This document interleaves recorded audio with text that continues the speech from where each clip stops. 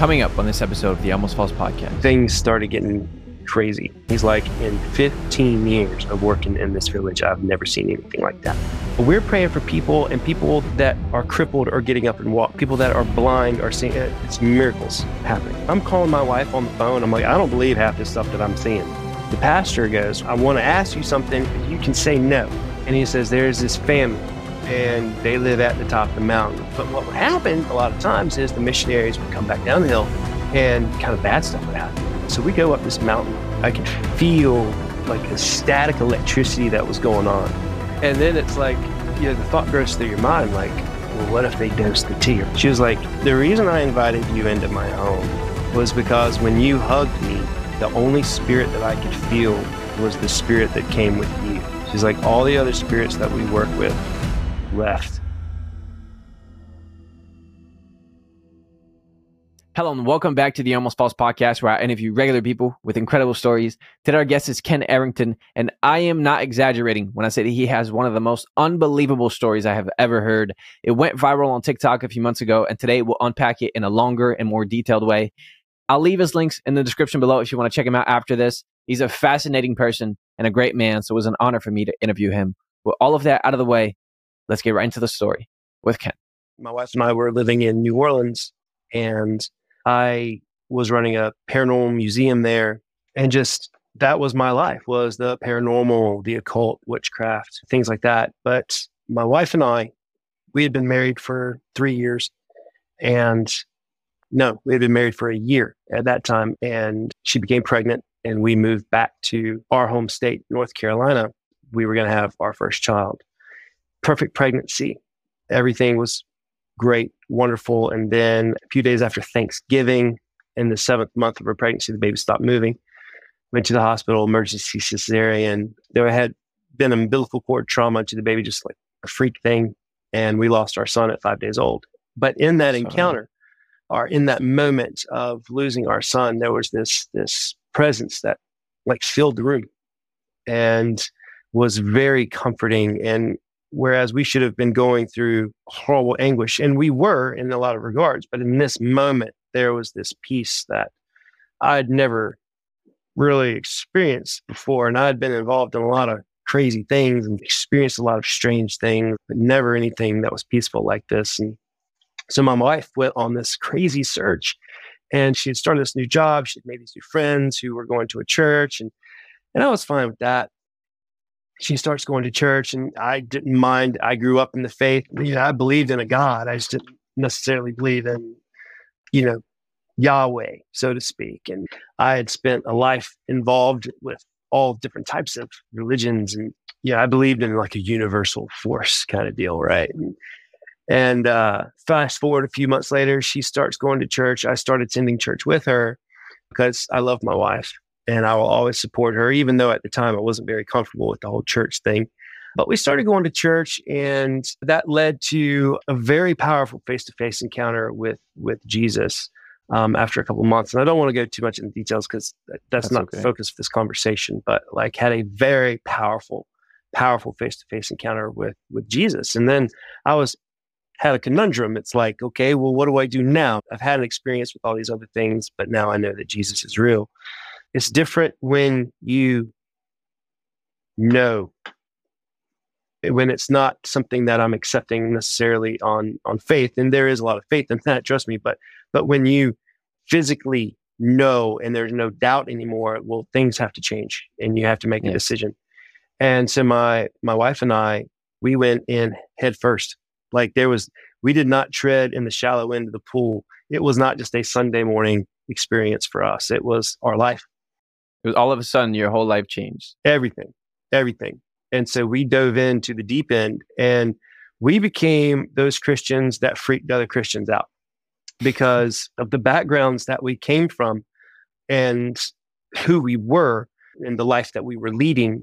And then all of a sudden we hit this 180. It threw a lot of people off, even in the church institution that we were a part of at that time. It freaked a lot of people out. They didn't understand our passion, and that scared people.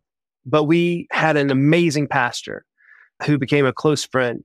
And instead of him being frightened of us, he was like, wow, the Lord really has something special for these two. And so what ended up happening is we get invited to this conference with all this stuff's going on. And there's this guy, I don't know if you've ever heard of him. His name is Georgian Banov.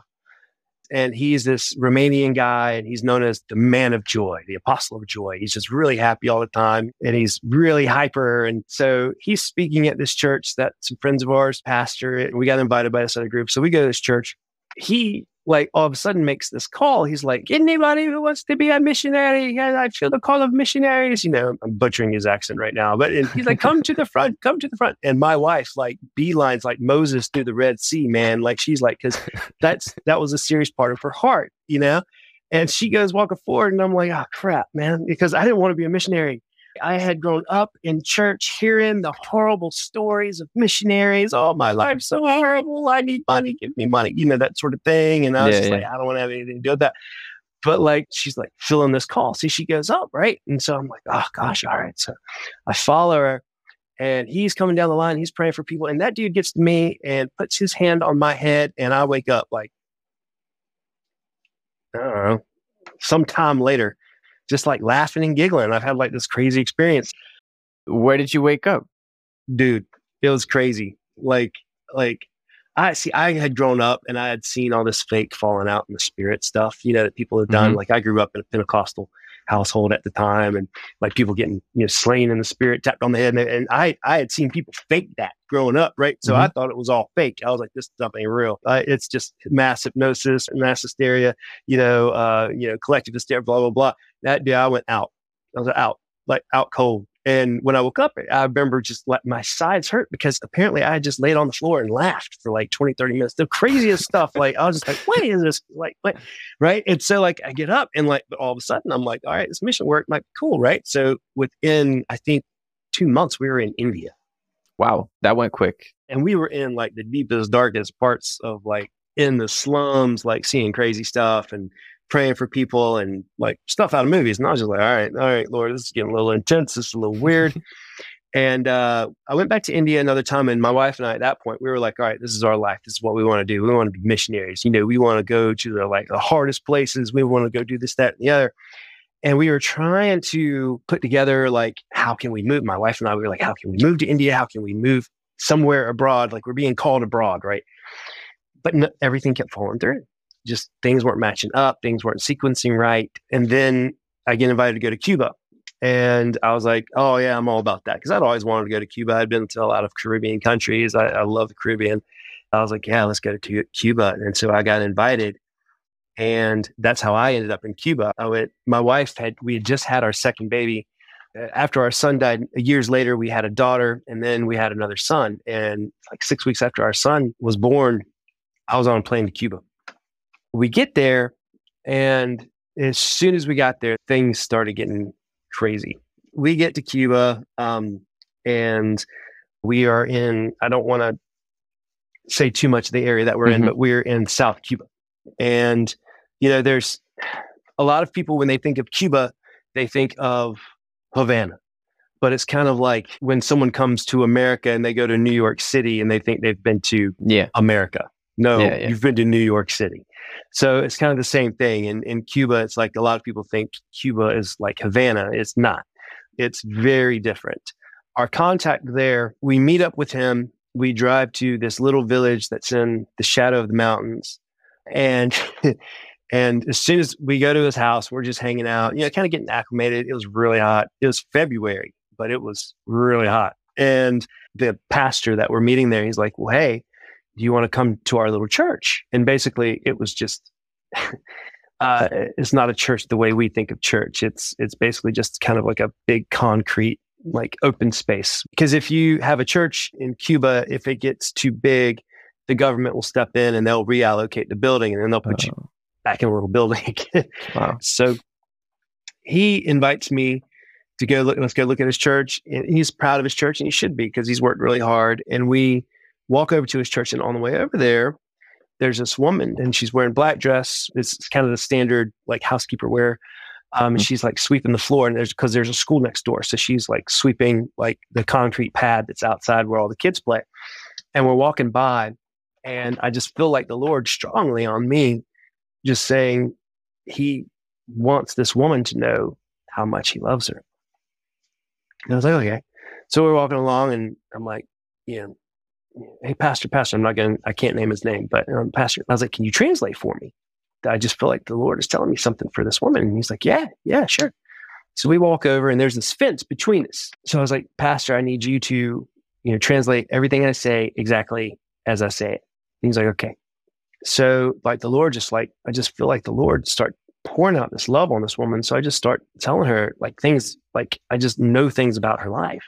And I'm like, the Lord's telling me how much he loves her and how much she has a heart of sacrifice, that the reason she works, and that he honors that, and he just wants to bless her with love. And I'm saying all this stuff to her, and I can tell, because I had a few years of Spanish, and I can tell he's not translating exactly what I'm saying. He's very hesitant with the words that I'm saying.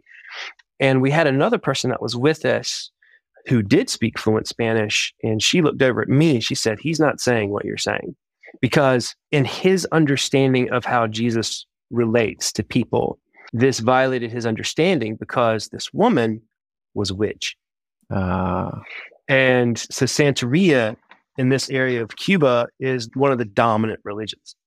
So Santeria is a syncretic religion that blends Catholicism with magic. It's not voodoo, it's Yoruba magic, which is from Africa, and it commingles together. And so they'll pray to Christian saints, but they're actually not Christian saints. They're orishas, which are basically, for lack of a better term, energy forces, so to speak, or you could say, gods, goddesses. That's really kind of going a little too far, but basically forces, we'll call it that way. And he doesn't want to tell her exactly what it is that I'm saying, because in his understanding of Jesus, his understanding of faith from an Old Testamental, Old Covenantal standpoint is kind of a violation of his belief system. And I was like, pastor, I need you to just say exactly what it is that I'm saying. I was like, I know this is difficult, but I need you to say exactly. And he said, okay. And he actually did this time. And as soon as he said what I said, her whole face, like the entire countenance of her face changed, and she like stiffened up a little bit, but not in a bad way, just like there was this realization that came on her, and she starts crying. And I'm just like, look, Jesus loves you. Jesus has been watching you. Jesus has his heart on you. Jesus created you for a relationship with him. And she's just getting wrecked, man. She's just getting totally like blasted. And there's this fence in between us.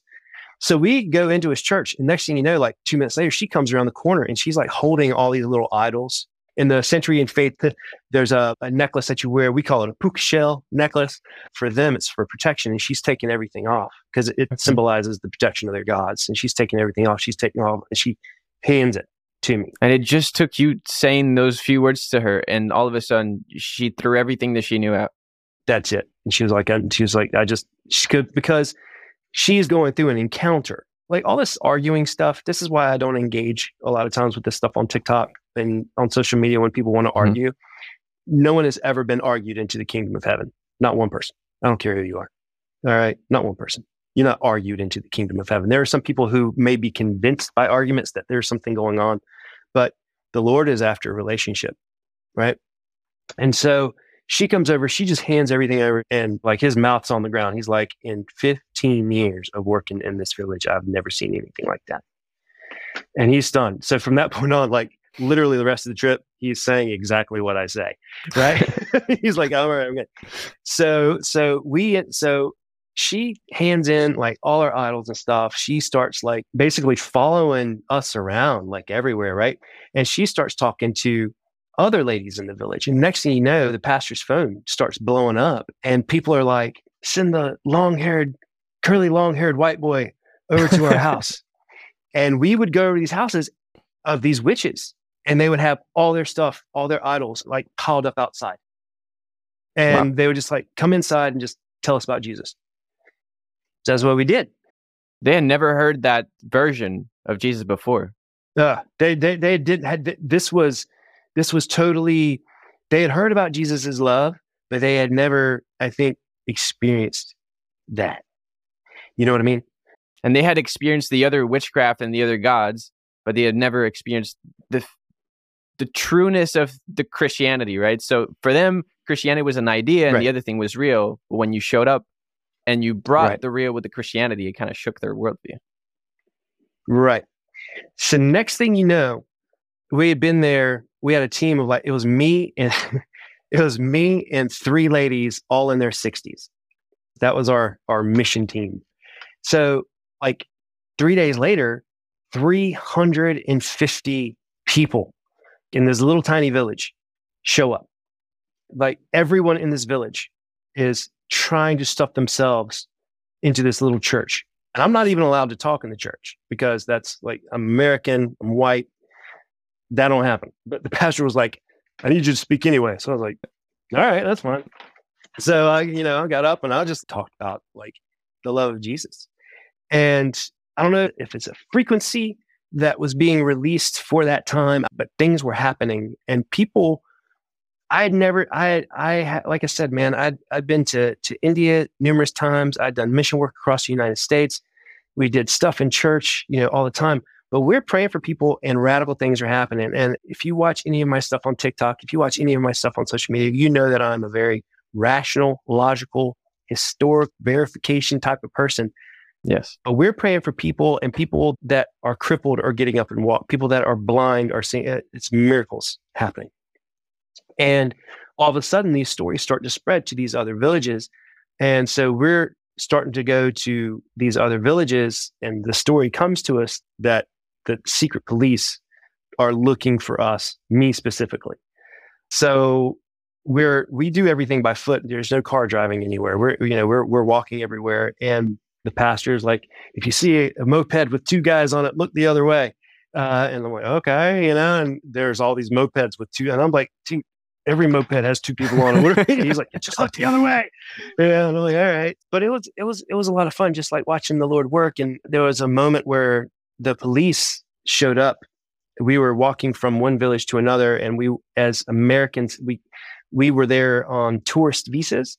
So we were supposed to be in a certain area, and we were out of that area. We weren't being good tourists. We were, somewhere where we weren't supposed to be because people had asked us to come and pray for them. Yeah. And so we're on our way back, and all of a sudden the police come up around the corner, and the pastor that's with us is like, no matter what happens, look ahead. Don't look back. Just keep looking ahead. Keep walking forward. Don't look at them. Just keep walking forward.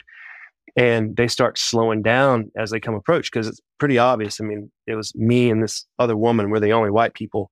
We kind of stick out, and so we're walking, kind of down this hill. And it's like I just know they are coming for us. They're finally tracking us down. They finally got a reason to kind of do something. And just then, dude, just then, about 150 goats come out of nowhere and walk across the road and stop. And the police can't get past the goats. And they're like honking the horn and they're like doing, and it's this little road. It's not like, it's not like a road. It's this little mountain road. And so like it literally, there's like 150 some odd goats just standing in the road. And not crossing, just the car can't get standing around in the middle of the road, blocking the police. Just walked up into the middle of the road and stopped in the middle of the road. And at that point, our contact's like, walk faster. I know a path. So we leave and we like go through the woods, and that was that. And so it was just like all types of weird little things going on, like just weird stuff where it's like you stop worrying about things because at this point in time, you're like, all right, well, if this all is happening, the Lord is obviously keeping us safe. Yeah. So start getting a little bolder. And so we're back in this village, and we're there for a few more days, and crazy miracles are happening, stuff that I have a hard time in my rational mind still looking back today and going, did that really happen? Like, did that really happen? Like, prayed for a dude with brain damage that had multiple nerve damage in, like, it hadn't been able to open his hands in years. And he was really high up in the Cuban military before he retired. He had heard about us. So he called for me to come over, and this dude's got like gnarled up hands. He hasn't been able to open his hands in years. And we just start talking to him about, the love of Jesus and how Jesus, like wants to see it. Like, I'm feeling like, I'm supposed to say it. And like, there's a lot of me that's like, I don't want to say this because I don't want to give this guy's hopes up and nothing happened. Right. Like that thought's going through my mind. Yeah. And I'm just like, man, you know what? I'm just kidding. I'm going for it. And I was like, I feel like the Lord wants to see your hands open up. And his wife's translating, and she's just like, she's been dealing with this dude for like 20 something years with his hands all gnarled up, right? Yeah. So we start praying for him. And next thing you know, his like hands like start opening up, and then he starts like moving his hands back and forth, and he's screaming, his wife's screaming, running down the road, and like in happiness, like all this crazy stuff's happening. And it's just like, what the heck is going on? And it's just Jesus. Like I took the model from like what the Bible said, and when Jesus, when he would heal people, he never healed anybody the same way twice. And it's like we go through all this stuff in our Western minds. We're like, oh, well, people aren't getting healed because they've got unforgiveness, or people have this. That's all garbage. I'm telling you right now, that's all garbage. Like, because that is not in the Gospels. There's nowhere in the Gospels where Jesus said, I would heal you, but you have unforgiveness in your heart. Never said anything like that. He's like, all right, by your faith, you're healed, and so all this stuff and beyond belief. I'm calling my wife on the phone. I'm like calling her up on the phone. And I'm just telling her everything that's going on. I'm like, I don't believe half this stuff that I'm seeing. You even being there and witnessing all of it, you were having trouble processing all of it in your head. I'm having trouble, man. Like I'm having trouble, and I'm wrecked because it's not me. Because I can tell you, I've prayed for plenty of people, ain't nothing happened. You know what I mean? I'm being honest. I've prayed for a lot of people, ain't nothing happened. But here I am there, and like all this stuff's going on, right? And I'm like, all right, Lord's doing something, man. Lord's doing something. He's setting something up. And found out that they had tapped our phone. So the government like was still keeping tabs on us. They knew what we were doing, but the last day, or the day before the last day we're there, the pastor goes, well, look, I want to ask you something. He's like, but you can say no. And I was like, okay. And he says, there's this family, and they live at the top of the mountain. And I had heard whispers of this family, like when we were there, like when we would be praying for other people who were involved in Santerian and things like that. There was this talk about the family at the top of the mountain.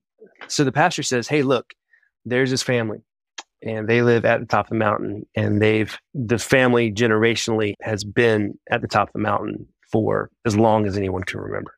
Because a lot of Santerian magic, their belief system, their orishas, et cetera, they're passed intergenerationally. And this was like the big ones. Like when you were at the top of the mountain, pretty much in their faith, everything that you see is under their domain. So when you're at the top of the mountain, you're looking out, and they had spiritual, basically, control of this area. And they're like the only ones at the top of the mountain. Yeah, right? They're the only ones at the top of the mountain.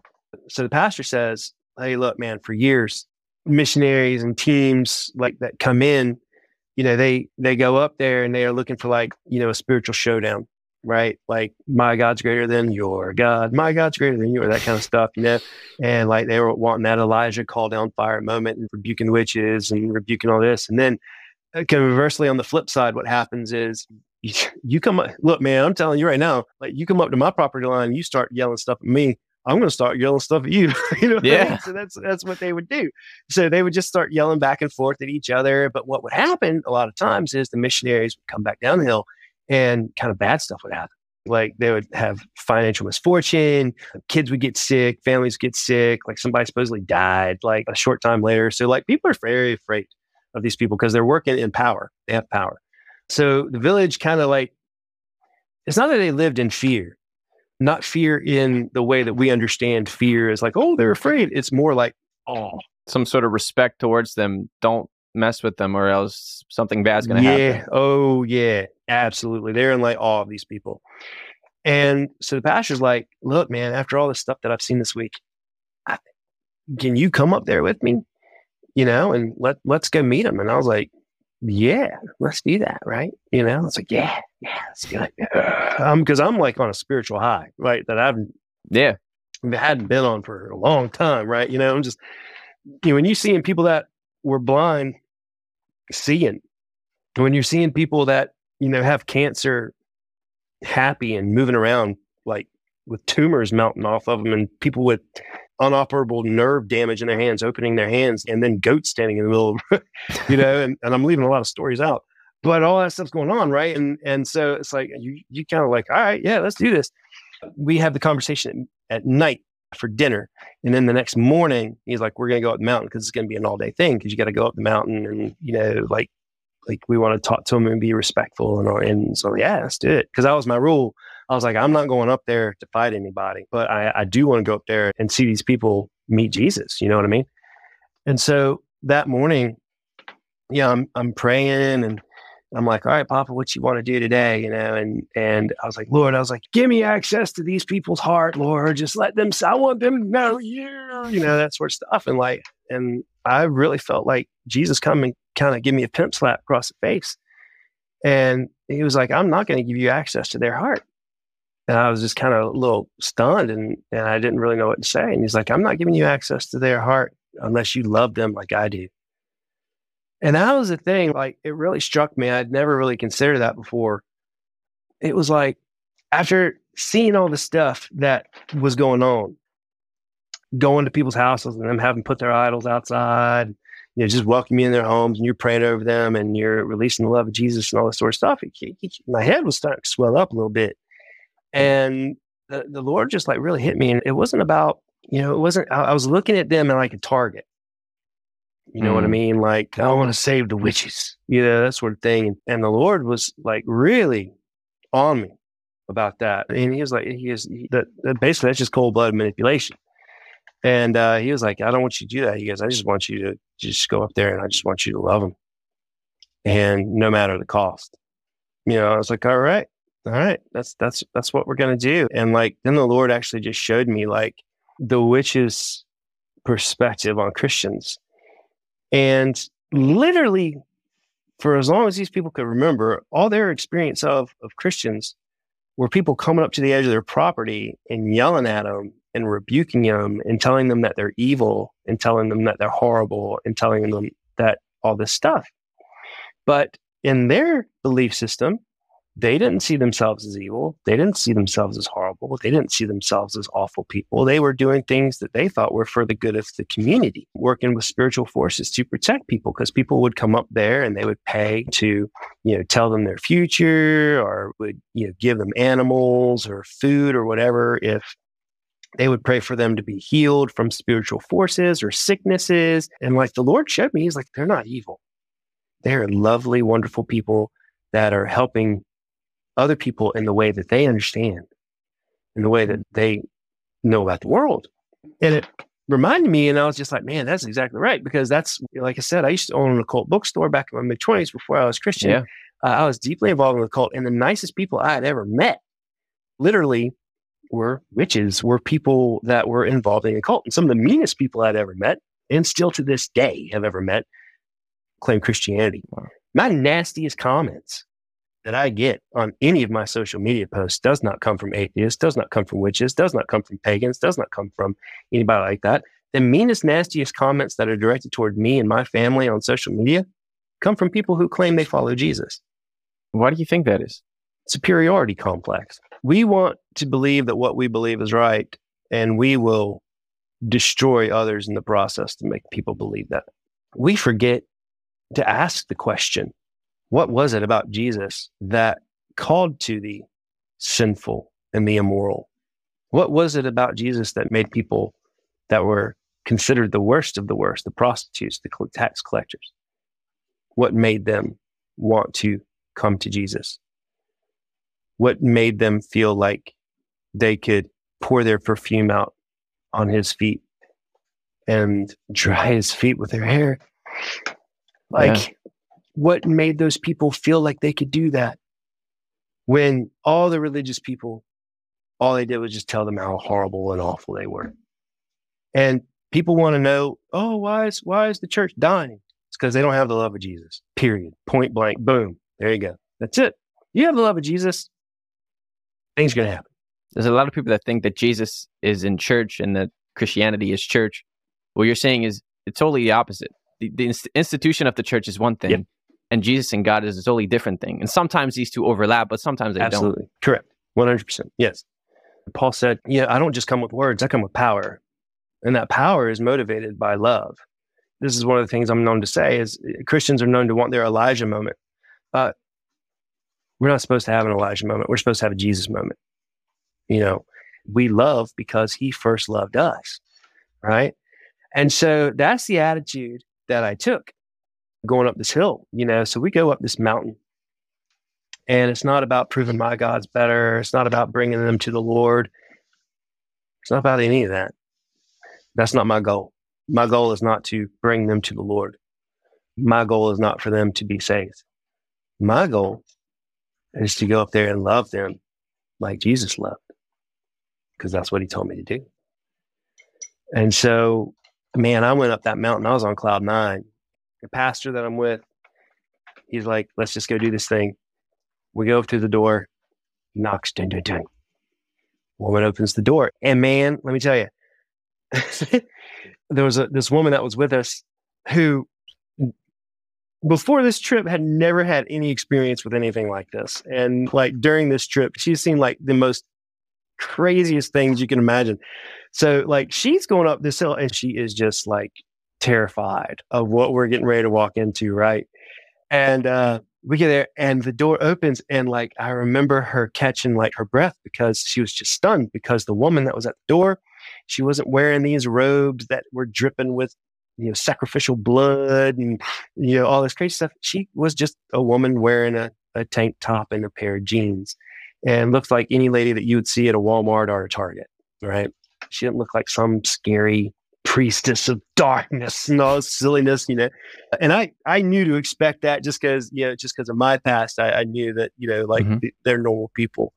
So she steps outside in Spanish. She's, can I help you? And the pastor introduces me. And by this point, he is just literally repeating everything that I'm saying. His whole grid has been rocked, and so he's just like, I'm all about this. Let's do this. And so he tells her exactly that. I said, look, my name's Ken. Thank you for meeting me. I just want to come and bless your house. And I just remember like the flutter of her eyes, like her head kind of rocked back, because she had never experienced anything like this from a person that, says they know Jesus, right? Yeah. And she's like, see, yeah, okay, yeah, all right, let's see where this thing goes. Like she had this look of curiosity in her face, right?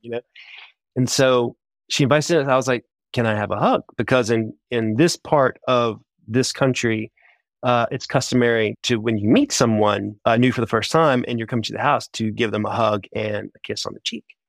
Okay. And so the woman that was with us gives her a hug and a kiss on the cheek, and then I give her a hug. But when I give her a hug, I felt like I was electrocuted, man. It was one of the best hugs I've ever had in my life. And I've had a lot of hugs, but it was just like I just felt like I knew this woman. Like she put her arms around me and she just like held so tight. And I just held, and I could feel stuff going on in the spirit. I could just feel it. I could feel like a static electricity that was going on. And after we hugged, we separated, and she's just got like tears running down her face. And she was like, yes, please come inside my home. And we go inside, and her husband sitting across the room. Now, trying to put this in a way that people can understand. So like going in this house, it was like this large open area where they would bring people in to pray for them, and they would do their rituals and stuff like this. So you've got all this stuff on the walls, and you've got animal skulls and like jars like full of like herbs and stuff like that. It's kind of like something out of a movie set, to be honest with you. And like all this stuff is set up, and her husband just stands up and he's like stunned. Like, who the heck is this long-haired white dude doing in my house? And he's standing with the preacher man, and he's like, what is going on? So immediately, like, he gets up and he has like white dust all over him because he's been doing divination rituals, basically like what with these shells, you rattle shells and you throw them down. And when they land, you kind of like, it's kind of like casting lots. You kind of say, this is the will of, the Orishas or whatever. So he's like literally right kind of in the middle of ritual, like when we show up. So he stands up, I look right at him, and I just walk right over to him. And before he even has a chance to do anything, I just reach out and I grab his hand, and I'm just like, I'm so honored to be in your house. Thank you. I just want to come and bless your house. And he doesn't know what to say. He's just like looking around, and his wife is like nodding at him. He's like, okay. Because the only thing they had experienced from people that look like you, because there's not a whole lot of them over there, right, is hatred. Yeah, in this part of Cuba, yeah, these are the little villages. This is not a city. This is not a town. This is in an area that is known for generations and generations and generations of Santerian priests. And so they invite us back for tea. And then it's like, the thought goes through your mind, like, well, what if they dose the tea, right? You're like, did you know, you're like, you don't, let's be real. Just be honest. You hear stories about people getting sick. And I was just like, you know what? I'm all in, man. I was like, yeah, bring on the tea. So like, I start talking and I start telling them about my background and the things that I used to be involved in and all that stuff. And they were just like leaned in, they were like listening to every single thing, like drinking in everything. And we were there for hours, like 4 or 5 hours, just talking. And finally at the end, they're like waiting for the moment for me to go for the conversion. You know what I mean? Right. Like they know enough about missionaries, right? So they're waiting for it. And I'm like, that's not what I'm here to do. And finally, the woman pipes up and she's just like, how do I get the spirit that you carry with you? And I was like, what do you mean? She was like, the reason I invited you into my home was because when you hugged me, the only spirit that I could feel was the spirit that came with you. She's like, all the other spirits that we work with left. And since you've been here, all of the spirits that we work with can't come in this house. And her husband was like nodding his head. So all of a sudden I realized, I was like, man, something's happened. Like, this is huge. This is like really amazing.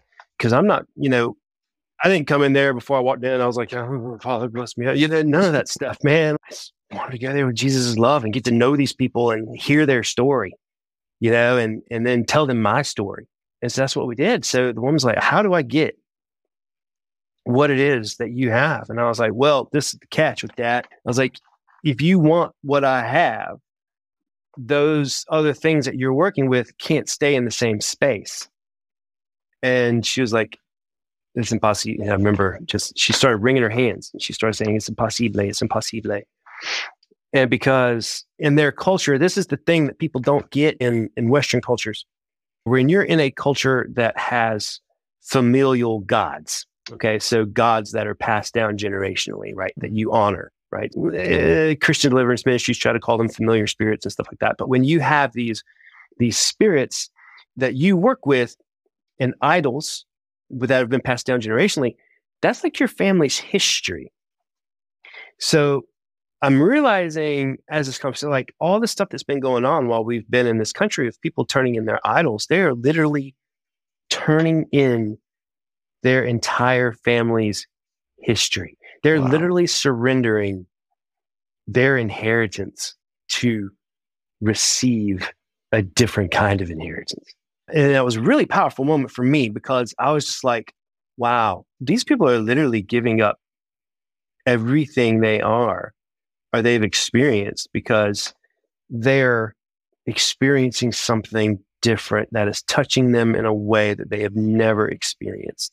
And she's like, it's impossible. She's like, my family, like we live here, like we'll literally have to surrender everything. And I was like, I didn't come up here to convert you. I just came up here to bless you and bless your home. So if you want the spirit that came with me to stay, that's great. If not, it doesn't change the fact that I think you're amazing and I love you and I honor you. And her daughter stood up and she was like, I want it. She was like 12 years old. And so her mom said, absolutely, you can. So we prayed over her daughter and it was like, it's just like, Jesus, just reveal who you are, in every way and in ways that I can never comprehend to this little girl. And that was that. We left with hugs, like big hugs. And like, thank you so much. I want, please come back. And the next time you come, please stay with us, that sort of thing. And it was amazing. So we go down the hill and the pastor's like, man, in 15 years, we've never seen anything like that. Those people, like, I've never seen them like that. I had no idea. But this is the deal. What happened was, on leaving Cuba, I get detained at the airport. They give me some grief. They go through my clothes. I'm surrounded by like dudes with big old AK-47s and all this craziness. I ended up making it onto the plane. They end up letting me go. But we find out a very short time later that that family, because of that experience, did end up indeed basically giving everything for Jesus. Wow. And it was because of the changes that they were seeing in their little girl. Like, she was having these terrible nightmares. They just stopped. She was having these physical issues, stopped. She's like healed, like all this stuff's going on. So now that couple is actually, they're missionaries. Wow. And what they do is they go to all of the other areas, through the valleys, through the mountains, and they speak to other priests and priestesses like them. And they're literally just doing the same thing. They're not going to convert anybody. They go and they just express love in a way that they've never comprehended before. And the mother now runs the children's ministry for, I think, like 6 different churches or something like that. So like, this woman who everybody used to be afraid of, now like literally every day spends different days with different children in different churches, talking about Jesus and teaching them about Jesus in a way that they can go and just release that. So literally the pastor that I worked with, he's like, I've got a different problem. He's like, now I have to like disciple like literally hundreds and hundreds of people. And it all started because the Lord just said, I don't want you to go and convert people. I want you to go and love them, you know? And if you look through the scriptures, Jesus never said, go and convert nations. Jesus said, go and disciple nations. And how did he disciple his disciples? He discipled his disciples through love. And even they missed the mark constantly. I mean, James and John, when they wanted to call down fire, right? They had been with Jesus for 3 years. 3 years these dudes had been with Jesus, night and day. They knew how Jesus liked his eggs in the morning. They had seen him pee off the side of a boat. Let's be real. We don't like to look at Jesus this way, but let's be real. It's true. Okay, this is how they knew him. They knew him intimately. They had been with him through thick and thin. They had seen him do massive healings. They had done healings in his name. They'd done all this stuff. But they still didn't know what spirit they were of. And that's a warning sign for all of us, I think, is that a lot of times we want to get in pissing contests and we want to prove that we're right and everyone else is wrong, you know, and all this garbage. And Jesus doesn't care about any of that. Jesus had one directive. When the Pharisee looked and he said, Lord, what's the greatest commandment? And he's trying to nail him. All right. He's wanting him to quote, you know, something out of the quote unquote 10 commandments, even though there are different versions of the 10 commandments, you know, depending on which book of the Bible that you're reading. But instead, Jesus hits him out of left field with something out of Deuteronomy. Love the Lord God with all your soul, all your heart, all your mind, all your strength. Second command is like it. Love your neighbor as you love yourself. And the first thing we tried to do, the first thing that the Pharisee tried to do when Jesus said that, he said, well, who is my neighbor? Because he's trying to put qualification on who Jesus said it is for us to love. That's what we do. That's what religion does. It attempts to put qualification on who is accepting of Jesus's love. We do it with our Muslims deserving of Jesus's love, our LGBTQIA people deserving of Jesus's love. You can literally list them off. Yeah, and the answer is yes. Everyone is deserving of Jesus' love. And people don't want to say that, right? They're like, oh, you know, no, the answer is yes.